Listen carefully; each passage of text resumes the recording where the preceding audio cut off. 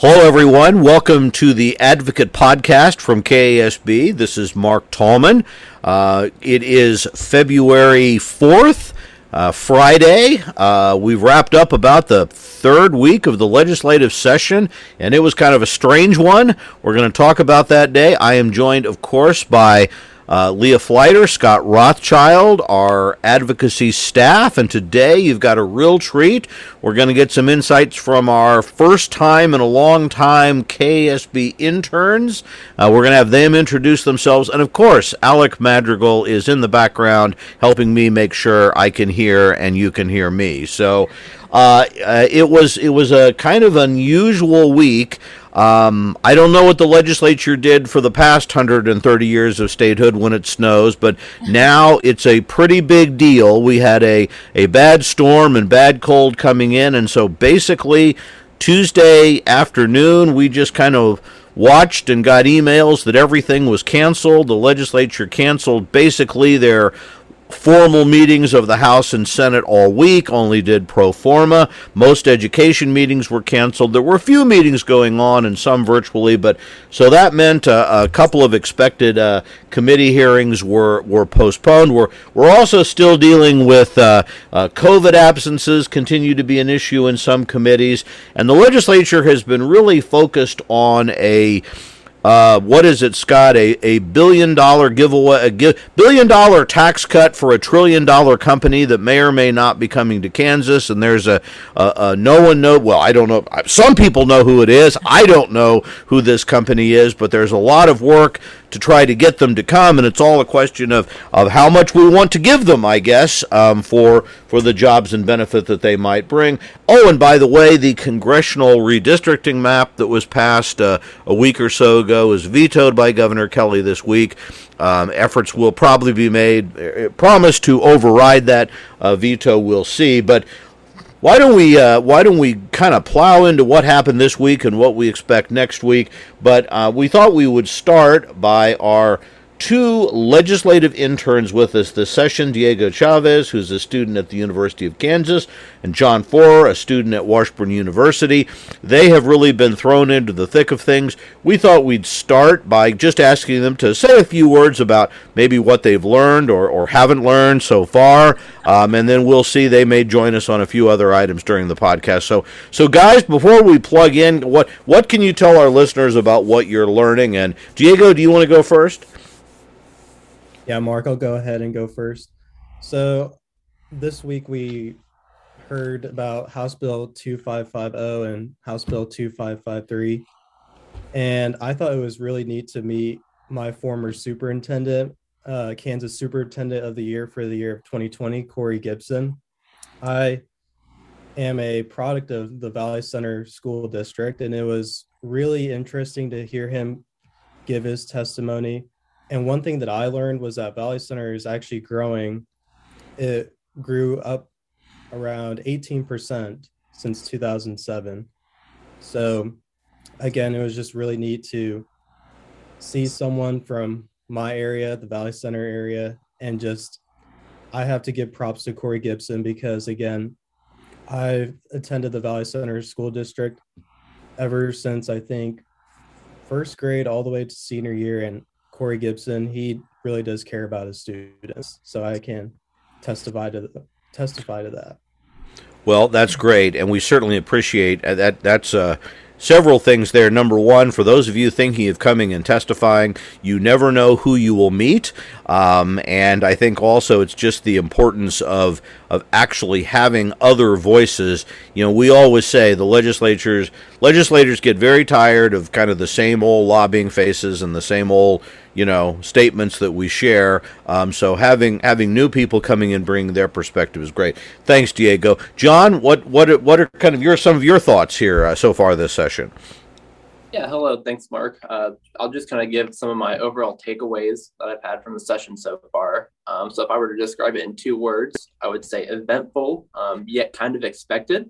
There have certainly been a lot of high-profile bills. You had mentioned, obviously, there's redistricting and the $1 billion EcoDevo bill going on. But even in education, a lot of interesting to say the least, bills that have been introduced. But I will say, a lot of them we expected to come. When you look at national or even local trends, they're kind of not too much of a surprise, but definitely something to work towards. And then just kind of based on what I've heard so far throughout the session, I think a lot of the continued discussion on a lot of education bills will be kind of focused on two things: school choice, which we're all pretty familiar with here at this point.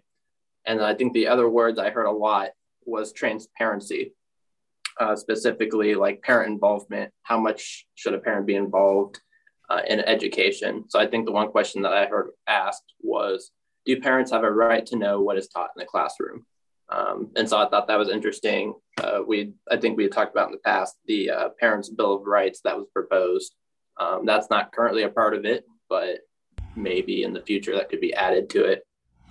But anyway, those two things, school choice and transparency, I think will be a continued discussion on already proposed legislation and anything coming up here in the future as well. Well, and I want to pick up on that a little bit, John, but maybe I should see whether Scott or Leah, who've been kind of helping us with our internship experience this year, want to add anything before we kind of maybe begin at the start of the week. And John did some research there, but Scott or Leah, anything you want to add before we take off? Well, I'll just say, first off, I wanted to clear up that the $1 billion in tax breaks is not going to Rothschild LLC. Darn it. I'm out of the race. So, but I think John and Diego kind of, reflected on things that are going on in our state house, but they're also going on in the national scene. So, what you hear on the national news about critical race theory and parental bill of rights and things like that. Those are very national conversations that are also going on very intensely in Kansas too. So another reason for our advocates to stay abreast of what's going on. I agree, Scott, and it's certainly, I think, been a learning experience for our interns and will continue to be as the session unfurls. Well, let's go back to Monday because the first hearing of the week was on one of three bills heard in the K-12 committee that supporters are really championing around the idea of school choice, parents' rights, giving parents more options. And that bill, 2551, am I right? See, I don't have it in front of me. That starts by saying that essentially, notwithstanding the rules of the High School Activities Association, a child in a school district who is a homeschool student, a virtual school student, attending another district, or at least as we read the bill, and it really wasn't refuted in committee, basically any private school child, at least non-accredited private school, that wanted to participate in your district's activities that are governed by the State High School Activities Association would have to be given permission to do so. Now, they'd have to follow all other rules, but you couldn't create any additional fees, enrollment requirements for such students. And this was really touted by supporters on the committee as a way to give homeschool students who are residents of the district, tax-paying families, but have chosen not to participate in the public school system, the opportunity to take advantage of these programs. In fact, part of the discussion we had, and chair of the committee, Representative Christy Williams, basically, said she saw this as a positive thing for public education, a way of connecting with homeschoolers, noting that many districts are losing enrollment. Some of those kids may be turning to homeschools. We don't have great data, but we know public school enrollment is down. Her feeling this would be a positive. KSB's position was really rooted in a statement our members took that activities should be governed by the Activities Association. The Activities Association has currently taken the position that school activities are tied to that school, not that there's anything wrong with homeschooling. There are opportunities the association creates to work with homeschoolers, but But right now we say that the Valley Center High School football team is for the students attending Valley Center High School. This bill would be a pretty big change, but Kansas wouldn't be the first to do it. John, before we go into this, you actually did a little research and have posted a story in our newsroom kind of looking at what some other states around us have done. You want to talk about that, and then we'll let other people jump in.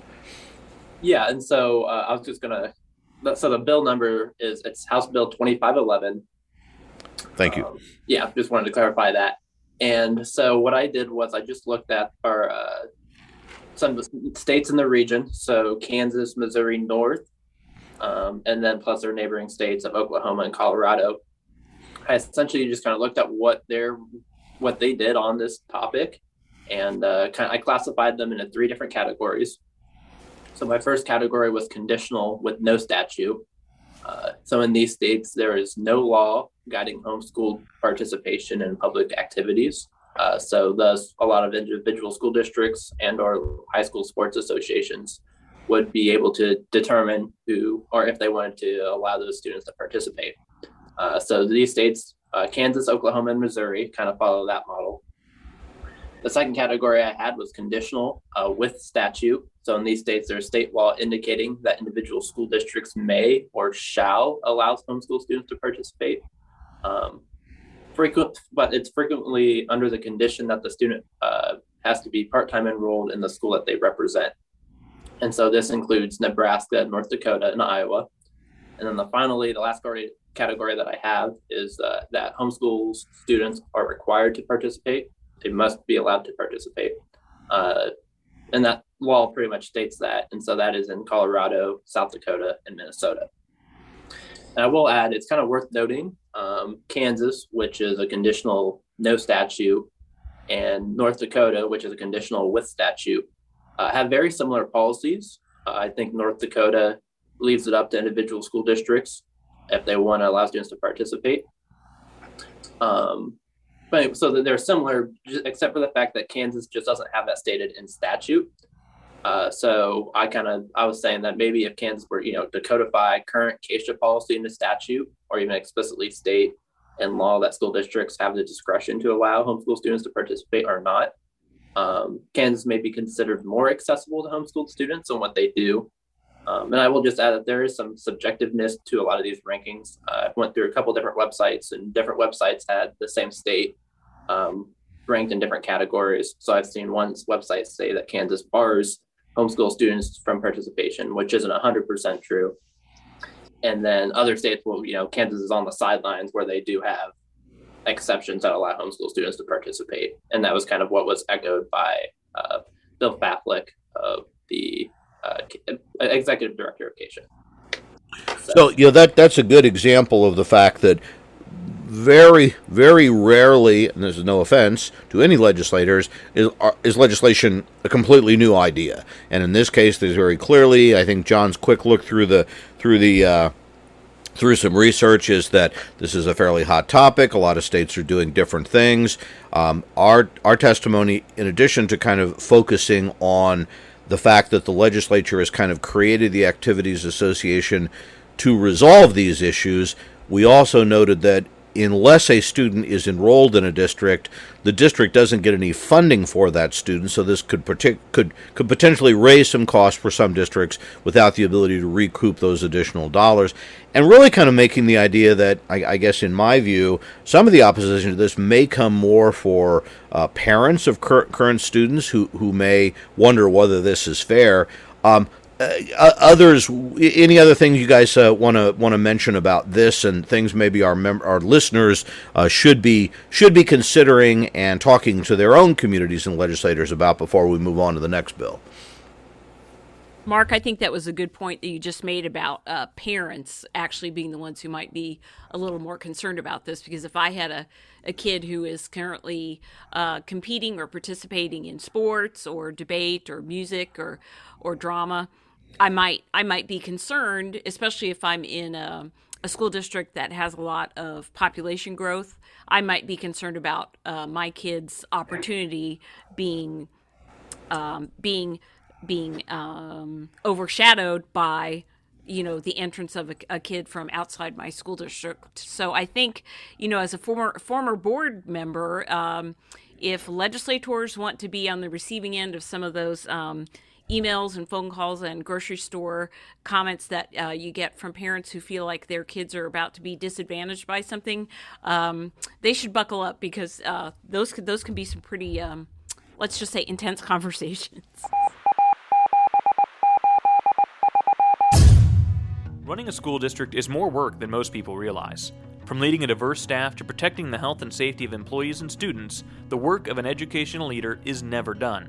It can be overwhelming to find solutions to the challenges facing a district, but you don't have to lead your schools alone. Kansas Board Solutions, a wholly owned subsidiary of the Kansas Association of School Boards, is here to help you find the solutions you need to support your students and staff effectively and efficiently. With a full suite of technology and insurance solutions, KBS offers an array of services to benefit your school district. We know districts continue to face a wide range of challenges as student needs change, staffing requirements evolve, districts' facilities age, and much more.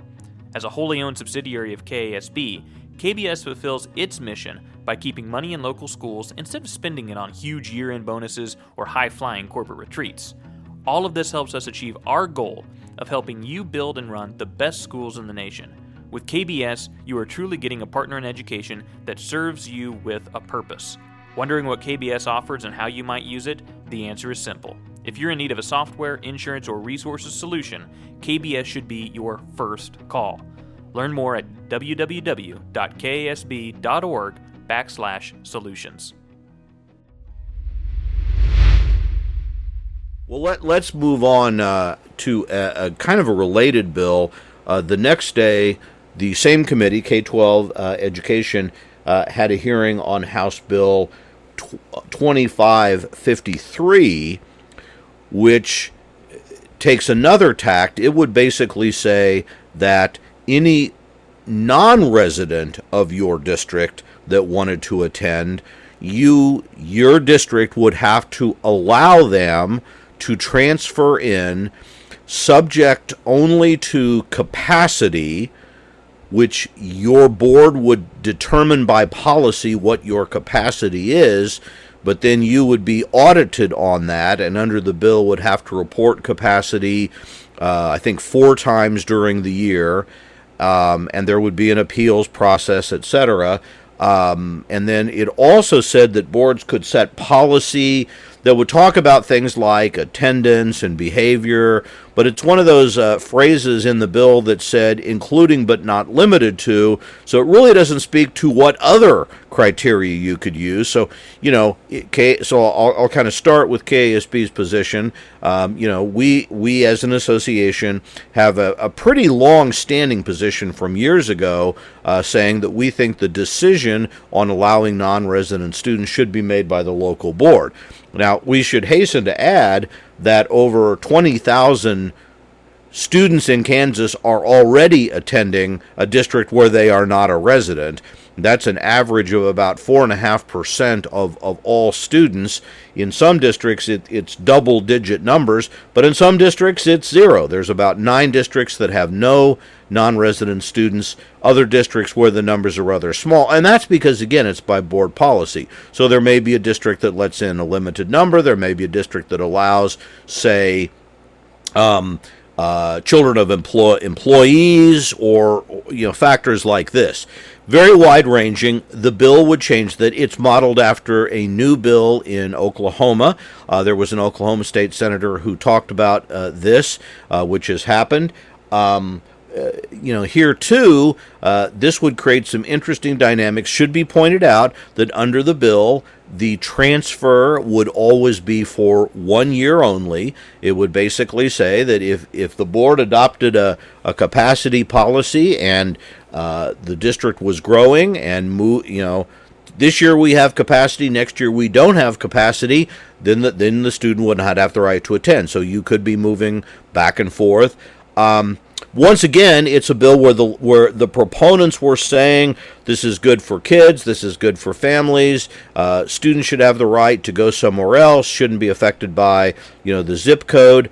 It should also be noted, though, that the bill would not provide transportation aid to districts which had to accept these kids. Maybe that's good if you have to accept a child and don't want to provide the transportation, but it clearly would have an impact on the students and families that could take advantage of this bill. This is another one where it seems pretty clear that my supposition is that in many cases, parents, taxpayers now may not be wild about this idea. Many boards have considered this and say that, their communities have said they don't want to do this. Some districts which have allowed non-residents have run into some pushback from their own communities. Again, let me see whether anyone else wants to make a few comments about this bill. Well, I think, and Diego mentioned this earlier, that Corey Gibson, the superintendent of Valley Center Schools, brought up opposing testimony to this bill. He brought up a lot of interesting comments. And, basically he said this bill would allow or may require constructing new facilities to be used to serve families who are not contributing towards the taxes to support those facilities. So I think that was pretty powerful testimony. And I think the issue, again, of local control is important here. As you said, Mark, a lot of districts do this, but, it kind of depends on local circumstances. Clearly an example where I think, and again, as always, if you're listening to this, we strongly encourage you to share your legislation, and of course your free. I'm fairly confident that some people who think this is a great. That's not the position our members have taken when we've asked them, but this is a pretty robust debate, and I think there's a good chance that this could be part of legislation which obviously moves forward. It's very hard to tell what the real impact of this bill would be because, number one, so many district students are already participating. Number two, we don't know what capacity would be demonstrated or how that would be measured or evaluated, and we don't know how many students would want to take advantage of this. In other words, how many students have been asking or seeking a chance to attend another district that have been turned down. Critical, though, to make your voice known. Final bill in this sort of trifecta this week of legislation is House Bill 2053, very similar to legislation last year that would create what are called education savings accounts. And the short way of thinking about these is it would allow families to essentially ask that their base state aid per pupil would be put into a separate account that could be used to pay for a private school tuition or other costs or other educational services either on a full-time basis in a private school, or they would have the option of attending part-time and using a prorated portion of that state funding for other educational services, and local districts would have to allow this. So who would be eligible? Well, any student who's eligible for free or reduced meals, which currently best estimate is around 45% of students in the state, or any student which has been identified as needing or receiving local district at-risk services by the district. While many of these kids receiving at-risk services are also low income, many are not. So certainly this could easily half the students in the state could potentially be eligible for this. Of course, the question is how many would seek it, how many would be accepted by a private school, what would their capacity be. This would also be open to any private school, accredited or not. However, the bill says it would not be eligible for homeschools, but Kansas state law doesn't define a homeschool. And one of the issues we raised in testimony is that fact that, well, what is the line between this is my non-accredited private school and this is a homeschool? That's not spelled out. Again, KASB opposed this on our general position of opposing public funding for private schools that don't have to serve all schools. This created as the person testifying, an extensive debate over the wisdom, I guess, of our policies and whether or not this is appropriate. Several groups, Americans for Prosperity, Kansas Policy Institute, advocated this, saying that there is not essentially a key argument of people who are concerned about these measures is to say that we run the risk of creating a two-tier education system. The supporters argue history says this isn't true. States that have done this have not seen what we're worried about and have argued that this competition has improved performance of public schools as well as benefiting students. I would personally say, in my view, the research remains unconclusive, in part because many of these programs remain relatively new and frankly have not drawn a lot of kids. You can read that into what you wish. A key part of this discussion, and then I'll wrap up for any reaction, is also the ongoing concerns about public school performance generally as measured by test scores. And much of the discussion over several of these bills, as well as over the question of accountability. Because we often raise the question of saying, well, non-accredited schools are not accountable, home schools are not accountable. And some legislators turn around and say, well, what's accountable when our test scores are going down or not rising? And some districts have high percentages of kids that are scoring very low, below grade level. Where's the accountability in that? One of the things that we are working on and sharing is taking a look. We've indicated before, and it's pretty clear that private schools have better test scores on our state assessments than most public schools, but they really aren't significantly better than public school districts with similar demographics. Private schools in general have below 25% free and reduced lunch, lower numbers of special education kids, and when you can compare these to public schools with similar demographics, the results are pretty similar. So our conclusion is really the issue is not so much the quality of the school, but the challenges of students that you're trying to meet. It's also noteworthy that private school test scores have also not been rising since 2015, have actually declined during the COVID pandemic, as public schools did as well. So, but nonetheless, this ongoing issue around quality. What are we getting for our dollars? Are kids being well served in public schools? Could they be better served if given more options? Are really what is at the heart of a lot of these debates. So before we kind of leave this issue, while noting that the committee could start working these bills as early as next week, any last thoughts on some of these issues, guys, before we move on? Mark, let's clarify that bill number. It's 2553. There was a little bit of a glitch, I thought, at least to me, in your microphone when you said that. So that's that bill number for our folks who like to look those up.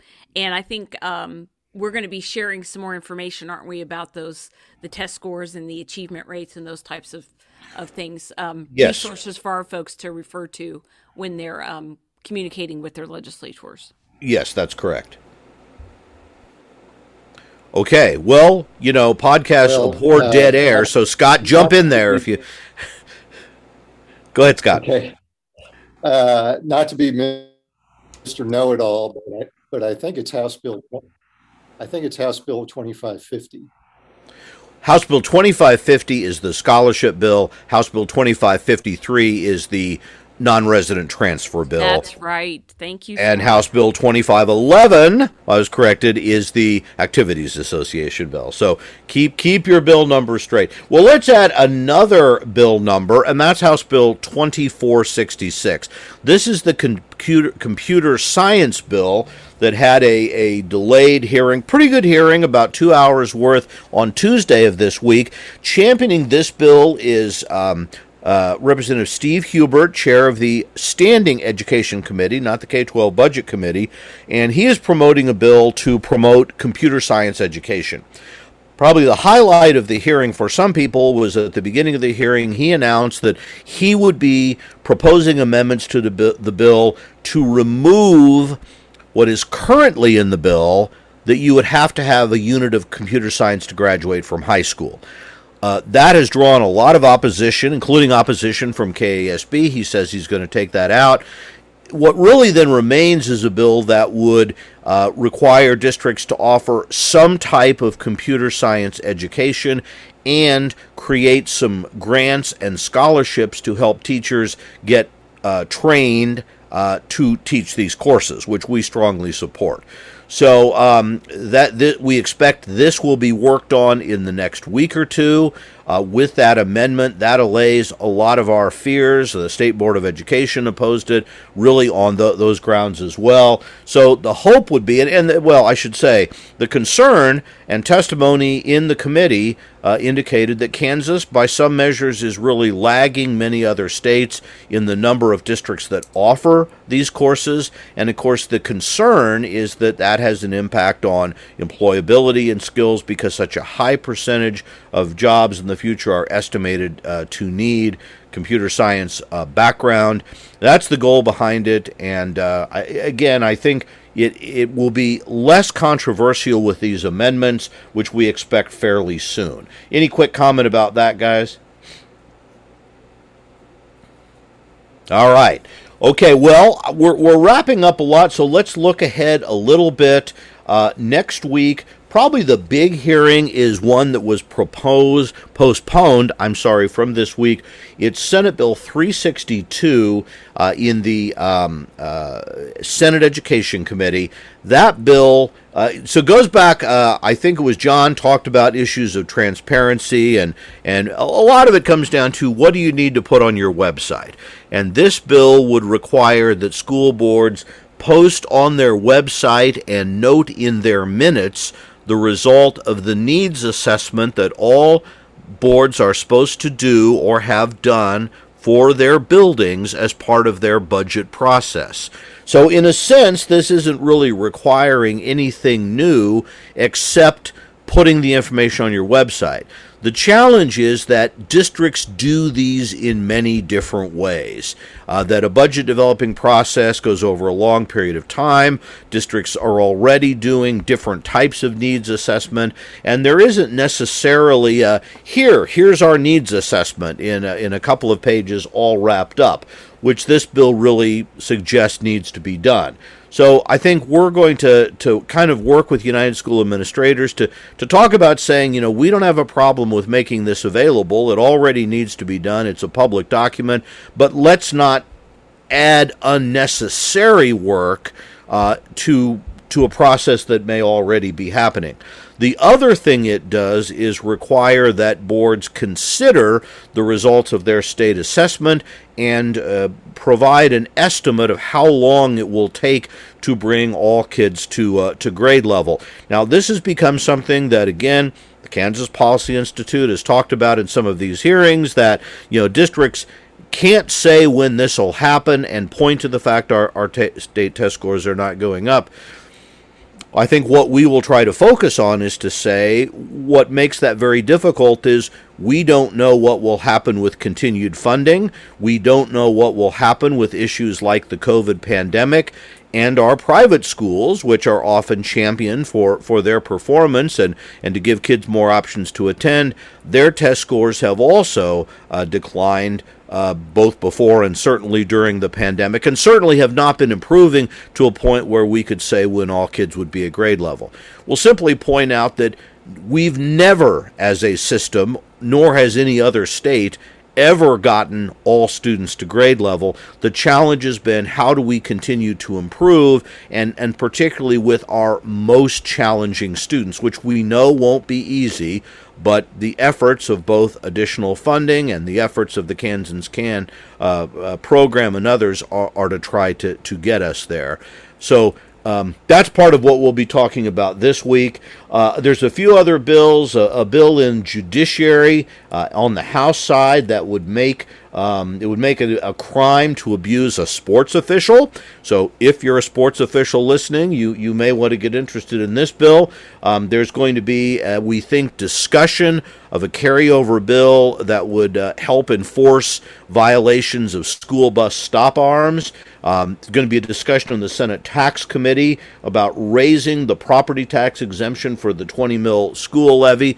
And a number of KPERS bills have been introduced that have not been scheduled for hearings, but these are everything to do with the governor's concept to pay off some of the unfunded liability, to creating cost of living adjustments for retirees, to relaxing some of the working after retirement rules to try to deal with the current teacher shortage. Again, a lot of bills, not a lot of plans yet, but we expect those to keep coming. Guys, what am I missing from the calendar next week, or what are some other things you think people need to be paying attention to before we wrap up our podcast? Well, I think there's going to be an informational hearing next week on tax credit scholarships. And just to remind folks, those types of hearings are really at the discretion of the committee chair. The committee chair gets to pick the conferees or the people who testify. So we believe that this is all part of the strategy of building support for education savings accounts, vouchers, whatever you want to call them. Correct. Scott? And I just like to reemphasize that a lot of the bills we've been talking about, they could possibly come up for committee votes in the coming week. That's 2511, House Bill 2511, that deals with homeschool activities. 2550, which is kind of the voucher light bill. 2553, which is the any student can go to any district. And then 2466, which is the computer bill. So all these bills could come up for votes in the committee this week. So just kind of follow developments. We will be on Twitter and Facebook and on our website. We provide a daily legislative update. So these are areas you can keep up with us and see any developments on these bills. And also, they might not as issue, and there has been discussion, and Chair Williams has mentioned this. It's no secret. Some sessions there has been an effort to bundle these what are called policy bills with the budget bill for the Department of Education and the main school finance programs as well. That is not yet scheduled for hearing and action on the budget. That could happen, or they could all move in very different. This is why you need lobbyists to keep track of all the things that are happening out there for you. I also would want to say, for those of you with the time and the effort, one of the things that has been, I guess, a real advantage of COVID, there haven't been many, but just when you talk about transparency, all of these hearings are not only broadcast live, but they are archived. So if you want to watch these hearings, if you want to see what's happening, what's being done, what's being said, the different arguments, they are all available. And it's a good way to keep in touch with what's happening. Well, let's kind of wrap up by just noting that Monday is the deadline for individual legislators to request bill drafts, and Friday is the deadline for all non-exempt bills to be introduced. Now, let me make very clear, it is still really easy to get a bill introduced after Friday going through a non-exempt committee, and there are a lot of them. Nonetheless, the biggest crush of new bills will be coming out over the next week. Next week and the following weeks will be a real focus on committee action. The last full week of February is turnaround week. That's the deadline for bills to be through their first house. we always stress deadlines are kind of imaginary, but nonetheless, it kind of gives you a sense of the pace of the session. February is really the effort to get most bills through their first house. We'll be focusing on that.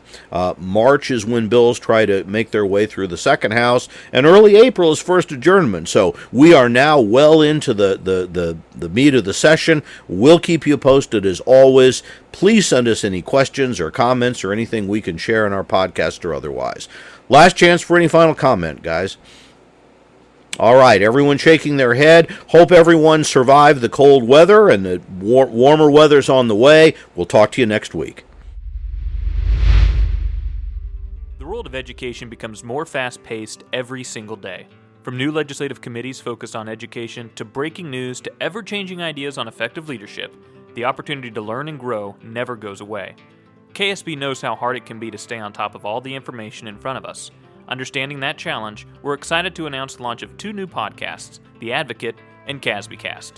The Advocate brings you the latest news in the world of politics and education policy from our in-house experts Mark Tallman, Leah Fleiter, and Scott Rothschild. With bi-weekly shows throughout the year, you will never miss what is happening in Topeka, D.C., or anywhere else political news is being committed. KSBcast is our new weekly podcast helmed by John Heim and the executive leadership team of KASB. The group will cover all things education and sprinkle in a heavy dose of humor to get your Tuesdays started right. The good news is, you're already listening to one of our new shows. If you enjoy the content and want to add another podcast to your repertoire, subscribe to KSB Live Podcast wherever you listen to podcasts.